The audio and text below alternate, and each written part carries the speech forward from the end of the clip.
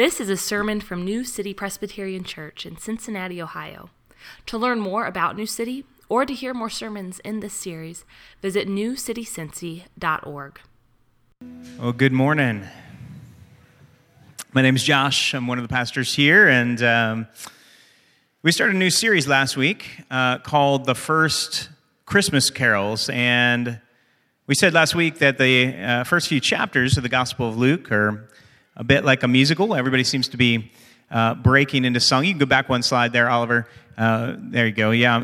Everybody seems to be breaking into song in those first few chapters of Luke. And last week we looked at the first of the songs, Mary's song, which is called the Magnificat. This week we're looking at Zechariah's song, which is called the Benedictus, after the Latin translation of the first words, Benedictus Dominus, blessed be the Lord.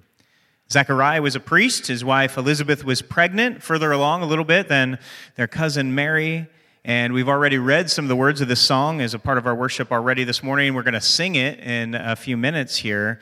But before we do that, let's look at it together along with the events that come just before. So if you have a Bible, you can turn to Luke chapter 1.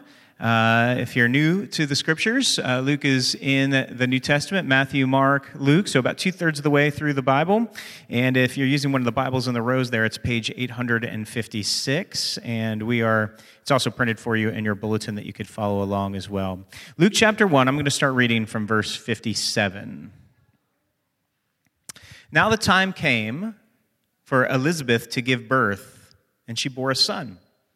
And her neighbors and relatives heard that the Lord had shown great mercy to her, and they rejoiced with her. And on the 8th day they came to circumcise the child, and they would have called him Zechariah after his father, but his mother answered, "No, he shall be called John." And they said to her, "None of your relatives is called by this name."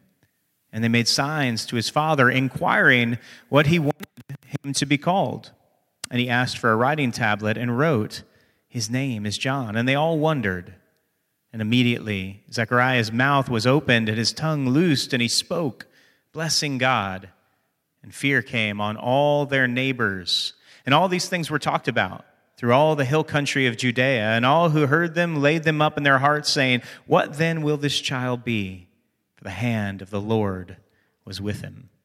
And his father Zechariah was filled with the Holy Spirit and prophesied, saying, "Blessed be the Lord God of Israel, for he has visited and redeemed his people, and has raised up a horn of salvation for us in the house of his servant David, as he spoke by the mouth of his holy prophets from of old, that we should be saved from our enemies and from the hand of all who hate us, to show the mercy promised to our fathers and to remember his holy covenant, the oath that he swore to our father Abraham, to grant us that we, being delivered from the hand of our enemies, might serve him without fear, in holiness and righteousness before him all our days. And you, child, will be called the prophet of the Most High. For you will go before the Lord to prepare his ways, to give knowledge of salvation to his people and the forgiveness of their sins, because of the tender mercy of our God, whereby the sunrise shall visit us from on high, to give light to those who sit in darkness and in the shadow of death, to guide our feet into the way of peace. This is the word of the Lord. Thanks be to God. Would you pray with me? Eternal Father, you have given us the Scriptures for our guidance and for our comfort. And so would you turn us again to your holy word this morning, that we may have a lamp for our feet, a light for our path. And as we draw encouragement from the teaching this morning, may we cherish hope, both for this life and for the life to come. We pray it all through Jesus Christ, our Lord. Amen. Well, I didn't grow up with a whole lot of familiarity with the Bible, but in my late teens and my early 20s, I became interested in the Scriptures. And as I started to read, one of the things that struck me almost right away was that though the Bible seemed to be hopeful about God's work in the world, it also vividly displayed and spoke to the reality of pain and suffering and injustice in the world, darkness, you might say. And in some ways, this is what the season of Advent is supposed to be about, supposed to give us a chance to consider. Before we get to Christmas, We start in the darkness. And that's why we light candles progressively throughout the season of Advent, imaging God's mission of bringing light into the dark places in the world. And you see this idea at the end of Zechariah's song, don't we? Verse 78, he says, because of the tender mercy of our God, whereby the sunrise shall visit us from on high, to give light to those who sit in darkness and in the shadow of death. I wonder if we really take the time to do that, to contemplate the reality of the darkness, the extent of the darkness that exists in the world. My friend Kevin Jameson shared a photo with me once, this is a while back, by a man named Kevin Carter. Kevin Carter was a South African photographer who went to the Sudan in the early 90s to document the atrocities that were happening there. He took what became a very famous photograph of a malnourished little girl struggling to crawl across a field to get to a food station. And in the picture, a vulture was eyeing her because it knew she was on the brink of death. You may have seen the photo. Kevin took this photo, chased the vulture away, made sure the little girl got to the food station, and then he sat down under a tree, smoked a cigarette, and cried. The New York Times picked the photo up and ran it on the front page, and there were very mixed reactions. Some were horrified that the New York Times would run this photo. Some were horrified that Kevin Carter would take this photo. Was he a vulture, exploiting this little girl's misery in order to make a living? Did he do enough to help her? Others said he was doing his part. He was documenting the darkness. In fact, the photo did alert many in the West to what was happening in the Sudan at the time. And it can be argued real changes came because of folks documenting things like this, the documentation of things like this, relief teams and financial aid and even foreign government intervention. Well, the photo won the Pulitzer Prize, the highest honor in Kevin Carter's field. And yet, 3 months later, he took his own life. He left several notes for friends and family, apologizing and saying he just couldn't handle the darkness. He just couldn't handle what he had to see. What do you do with the darkness that exists in the world? Some despair and are overcome by it. Others prefer to ignore the darkness, to pretend that it doesn't exist or try to numb it away in some fashion, but that's really hard to do. To persistently ignore the darkness that is out there in the world. It's out there in the world and it's often not very hidden from us. There's also darkness in our own lives, is there not? In our families and in our hearts, manifest in doubt and shame and struggle. Is there any hope? And this is kind of a bummer. Start things off this morning, but I'm trying to get us past the kitschy sentimentalism of very often how Christmas is celebrated and show you why Advent is important as we prepare for Christmas. Advent begins in the dark. It's a call to battle, not to give in to despair or to ignore the darkness or to numb ourselves against it, but a call to battle against the darkness. Why? Because that's what God is doing. Christmas is about God's mission to bring light into the darkness, the light of the world stepping down into darkness of sin and misery and hurt and heartache. God is not an absentee landlord who has left the world to decay. But Zechariah begins his song in verse 68 by praising God. Why? Because he has visited and redeemed his people. He stepped down into the darkness in the person of Jesus Christ. And so this morning we're going to talk about some of the things we can learn from this passage about God's mission to bring light to the darkness. And the first thing that we see here is that God's mission does not conform and in fact smashes our expectations. The first part of what I read to you in verse 57 to 66 tells us what happens when John the Baptist is born, right? Elizabeth gives birth and the whole community is around and seems to think that they need to give her advice or help in naming this child. Now, I don't know if you know what this is like to have someone offering you unsolicited advice.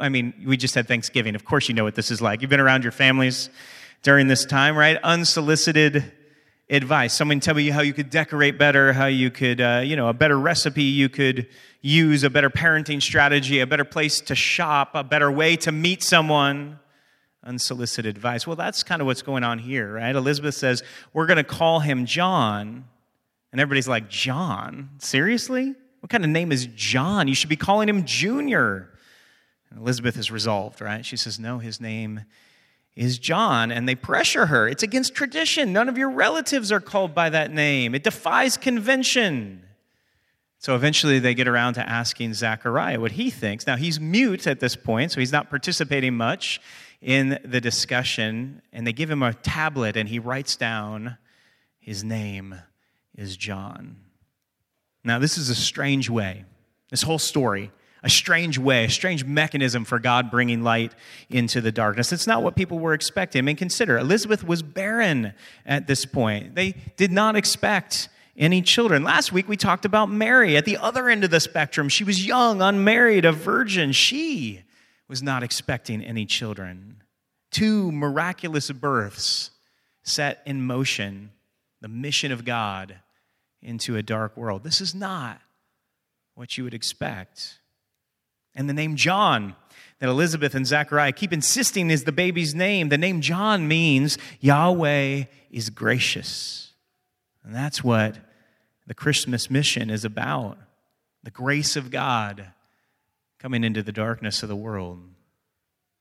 One of the things the celebration of Christmas is supposed to do for us is to keep us wondering, keep us in awe, keep us being wowed at God's grace. One of the things I love about this neighborhood here right around the church is the Christmas decorations that people put out, right? The houses are close enough together that you can walk around and you don't have to walk very far, and you just see a ton of decorations, a ton of lights, and people put a lot of effort into doing it. And I like doing this with my 7-year-old because he gives you the exact response that you would like to see out of a kid in a time like this, right? You just have to walk by almost every house. He says, Dad, wow. Dad, can you believe it? Dad, wow. Paige and Crosley went to the Norwood Christmas Town yesterday, and they were in line to see Santa Claus. And while they were in line, Crosley kept saying, Mom, this is blowing me out. I think he meant blowing my mind, I think is what he was trying to say. But in general, kids are great at Christmas time because they haven't lost the wonder, the wow, the awe of the whole thing. Next year, I'm going to do a little reading project on John Newton. I'm going to try to read everything that exists from him in print that he's written, and a whole lot of things written about him. But John Newton, if you don't know, he's known for his work as a pastor and a theologian and a songwriter. But before he was a Christian, he worked on board a slave ship. He was a human trafficker.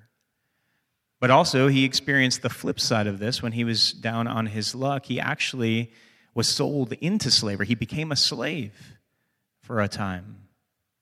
God's grace eventually got hold of Newton, did an amazing work in his life. He goes back to England. He becomes a pastor. He becomes a force for social change. He counseled William Wilberforce, who was the one to work in Parliament to end the slave trade in England. And in John Newton's study, in the very same study where he counseled and prayed with William Wilberforce, right above his desk was a picture frame that had Deuteronomy 15:15 on it. You shall remember that you were a slave, and the Lord your God has redeemed you. And John Newton, he never got over the wonder, the wow of God's grace. And of course, he wrote the famous hymn, Amazing Grace, which is a New Year's hymn, actually. It's actually titled Faith's Review and Expectation. You review the previous year, expectations for the next one, all with the idea of eyes to see grace, to be wowed by grace. So the means that God uses for his mission shatters our expectations. 2 unusual pregnancies, 2 babies in the Christmas story, Jesus, who would be the light of the world, and John, who would prepare the way. God's mission did not conform to people's expectations. But secondly, God's mission comes as a result of God's faithfulness to his promises. Remember, we said Zechariah was mute. He could not speak. But he was not born that way, so why is it that he couldn't talk? You have to go back to verse 5 of chapter 1. Zechariah is a priest. He's serving God in the temple, and an angel shows up and gives him a promise. Says, you're going to have a son, Zechariah, and he's going to be a great prophet. Now, Zechariah is old. His wife is old. They don't have any children. They don't think they can have children. And he doubts, right? How can this be? He doesn't think this is going to happen. He doubts the message of the angel. And so the angel says to Zechariah, okay, listen, this is still going to happen, but I'm going to teach you a lesson for your doubting. And so he silences Zechariah for 9 months. He loses the power of speech. And it appears he couldn't hear either, because when people wanted to find out what the baby's name should be, they had to make signs, right, to communicate with him. Now, what do you think he did with his time? 9 months. Couldn't talk, couldn't hear, no music, no TV, no Facebook, no distractions. Now, I'm speculating a bit here, but do you know what I think he did? I think that he studied the scriptures.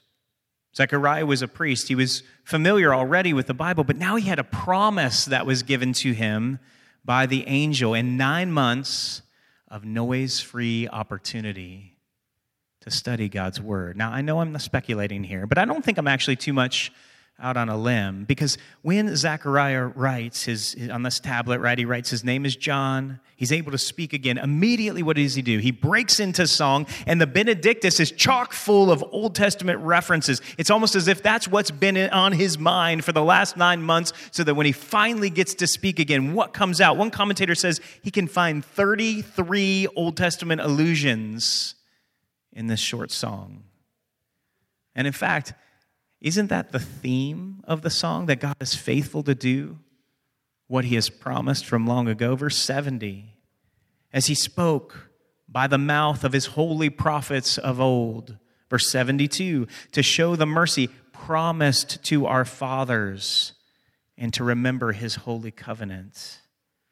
As the Christmas carol says, come thou long expected Jesus, born to set thy people free.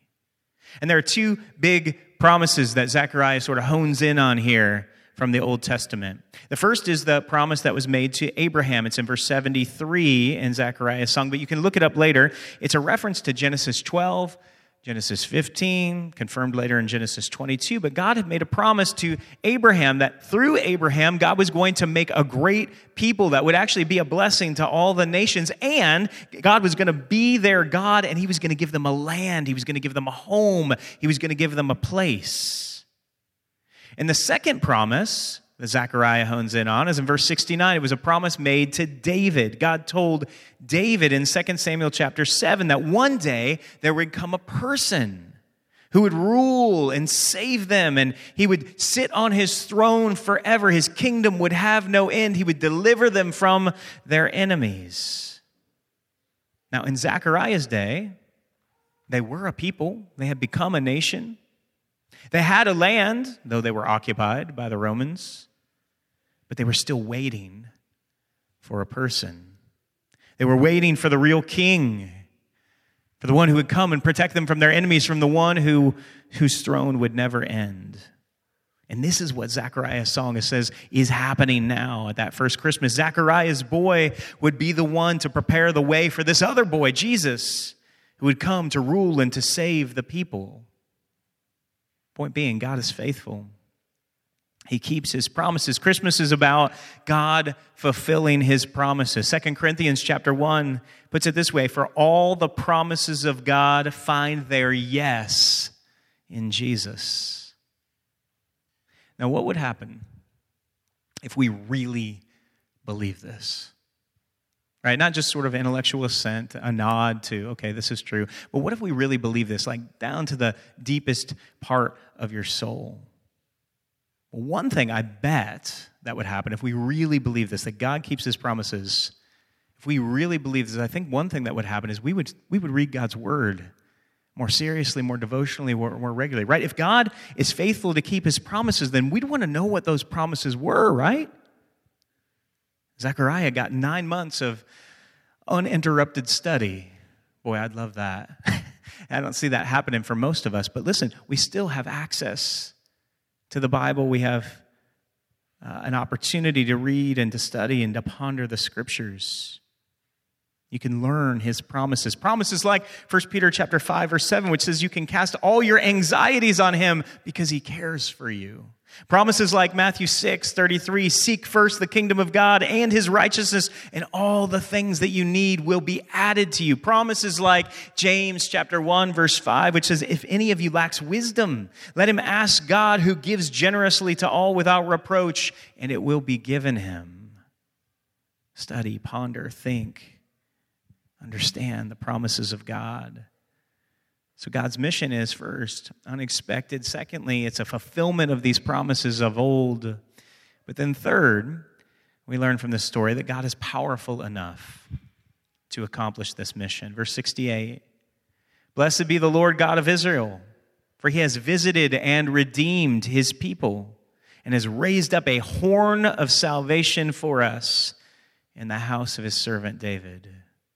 Now, he calls Jesus here the horn of salvation. And when I first read this, I thought he was talking about like a musical instrument, right? Like a horn that you sound. But actually, it's the word for an animal's horn, like the horn of a bull. And for an animal, right, that's where their strength is centered. It's a weapon.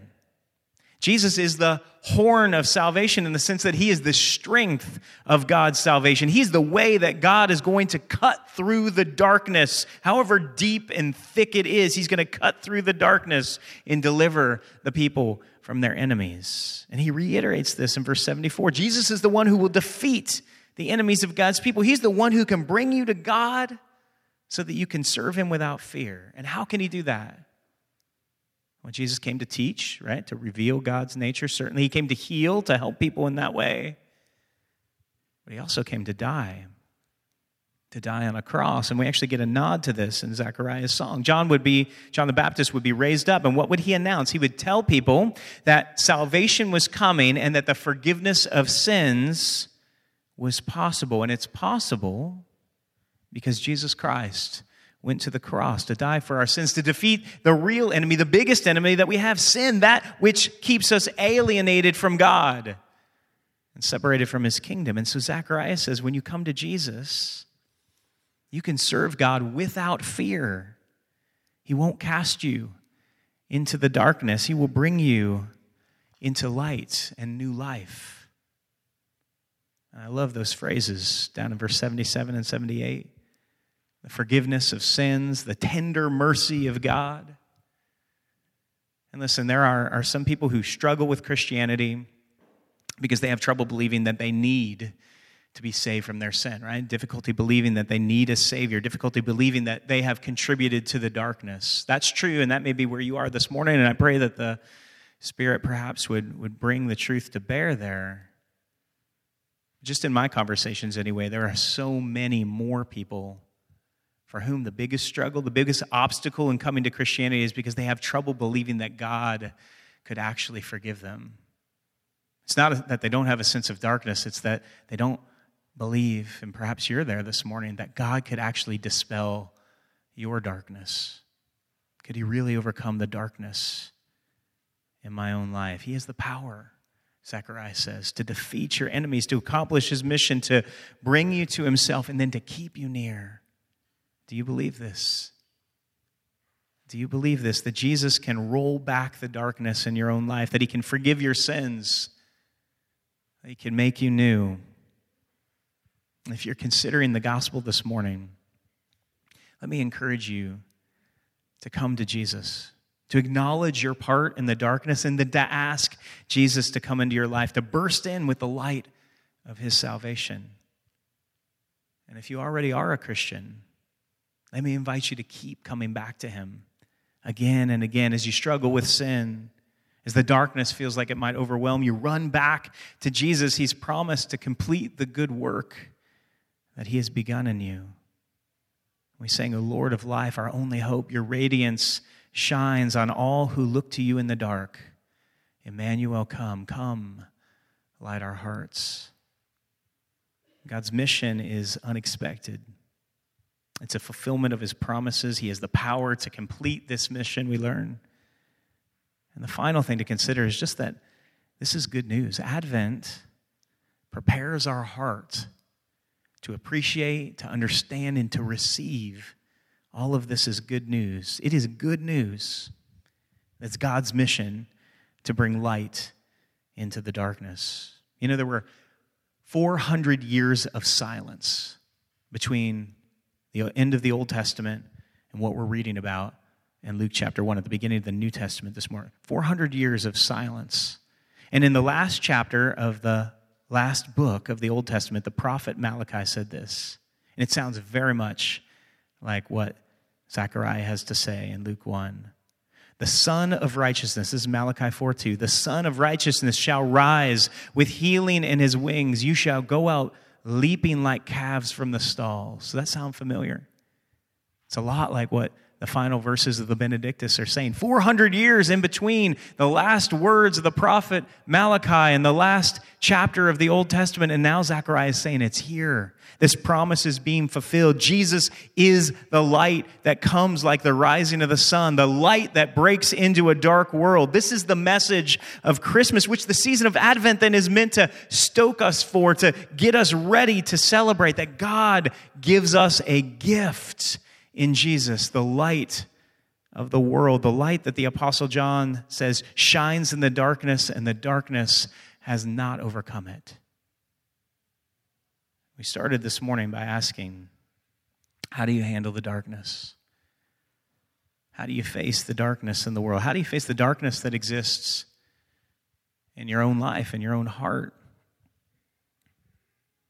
Mary Carr, in her memoir, Cherry, tells the story of when she was nearly overcome with darkness. She was 14 years old. She was miserable, couldn't shake the melancholy that seemed to have overrun her life. And one day when her parents were out of the house, she tried to end it all by swallowing a handful of pills. Thankfully, she was unsuccessful and she wound up sick. When her mother and father returned home, they tenderly nursed her. They didn't suspect a suicide attempt. Instead, they attributed her vomiting to food poisoning. After a while, her father asked her if there was any food she could stomach, and all she thought she could hold down was a plum. But plums were out of season.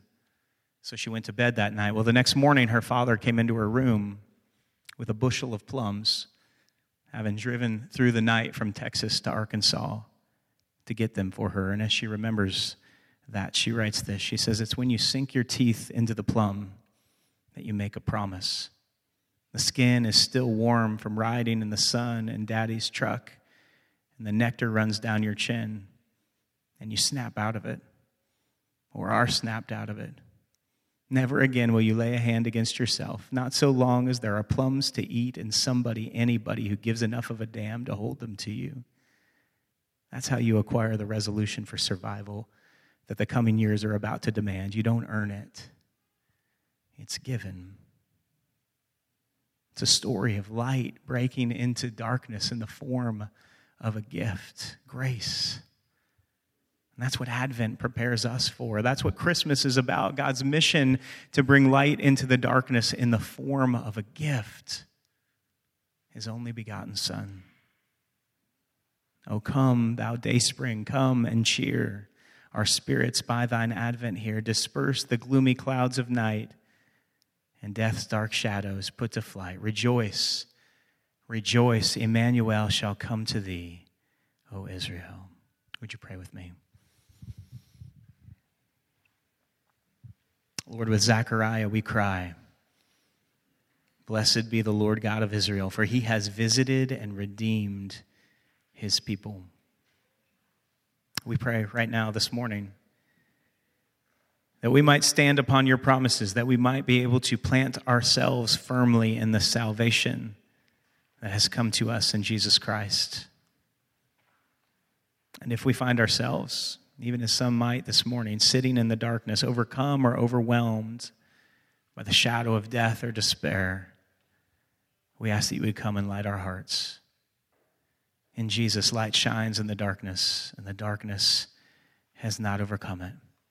This is good news that we cling to this morning and every morning. It's in his name that we pray. Amen. You've been listening to a sermon from New City, a church in Cincinnati, Ohio. Visit our website at newcitycincy.org for more sermons and resources. That's newcitycincy.org. Thanks for joining us today, and God bless you.